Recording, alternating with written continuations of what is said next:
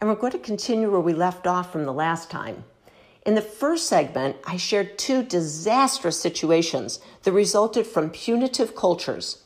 In this segment, I'll share the flip side, 2 highly effective strategies that will not only help to prevent catastrophes, but will help you cultivate a motivated, innovative team that boosts your company's engagement and productivity. Number 1, create a psychologically safe environment, one that encourages constructive debate and dissension. To quote Linda Hill, Harvard leadership scholar and lead author of Collective Genius, The Art and Practice of Leading Innovation, she says, innovation is creating something that's new and useful, and it can be a product or a service. It could also be a process or a way of organizing it. It can be done slowly and incrementally, or it could be a sudden breakthrough. The main thing is that innovative leaders create a safe space for others to explore, experiment, create, and even play. Innovative leaders develop a culture in which people are encouraged to express their ideas. People are given credit for playing devil's advocate and for coming up with opposing ideas that stimulate new solutions to problems. The culture is shaped by a healthy debate among people of diverse skills and backgrounds versus a go-along, get-along culture in which everyone is expected to agree with and accommodate authority. Hill's research shows that companies that are innovative and successful time and again are consistently able to elicit and then combine members' separate slices of genius into a single work of collective genius. She calls this collective intelligence. The groups that do this well consistently come up with superior solutions to problems. Hill's research shows that whether your business is filmmaking, e-commerce, auto manufacturing, professional services, high-tech, travel, or luxury goods, the role of the leader is critical to produce innovation. Her study showed that almost anything produced by an organization that's new, useful, and even slightly complex came from many people, not from an individual genius inventor.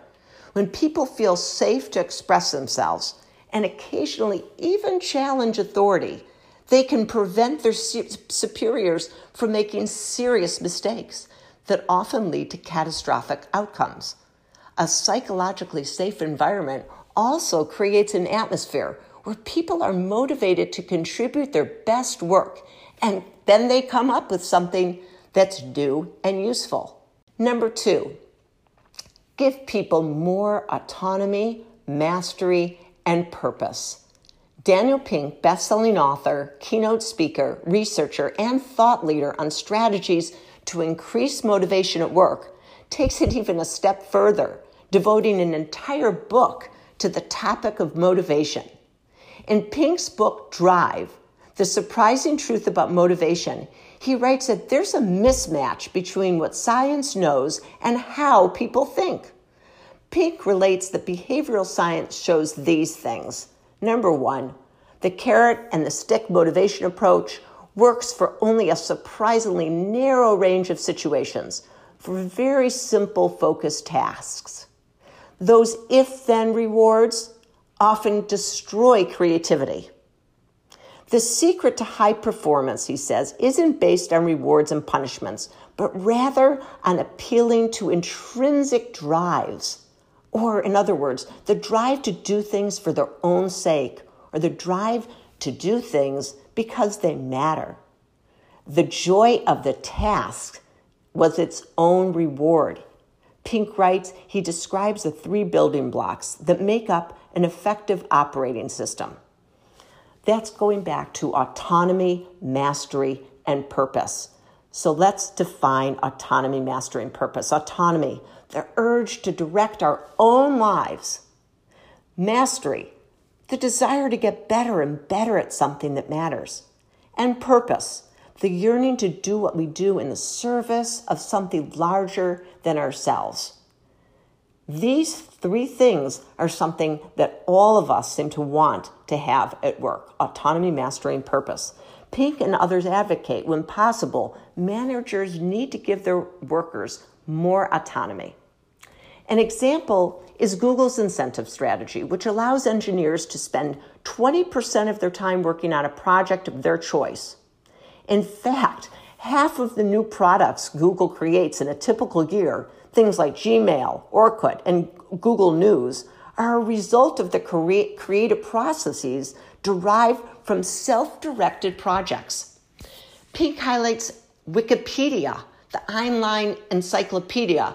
Most all of us have used it. It's another example of a service that was developed by people who sought autonomy, mastery, and purpose.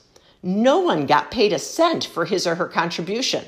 The contributor's only incentive was to do it for fun and because they enjoyed it. The site succeeded by harnessing many individuals with a desire to collaborate, create something useful, and to have the opportunity to apply what they do. Pink's logic is sound. Science confirms what we know in our hearts.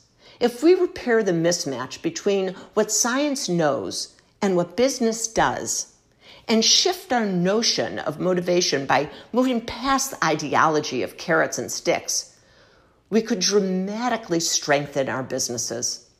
When executive leadership adopts new strategies that increase employees' autonomy, mastery, and purpose, they'll have a much better chance of solving complex problems and of retaining the creative types. The secret to high performance and satisfaction in today's world is tapping into the deeply human need to direct our own lives, to learn, create new things, and to better the world. Experts in the field believe that business owners and executives who develop incentives that tap into this psychology will be far more successful in motivating and retaining top talent, which ultimately will lead to an increased bottom line.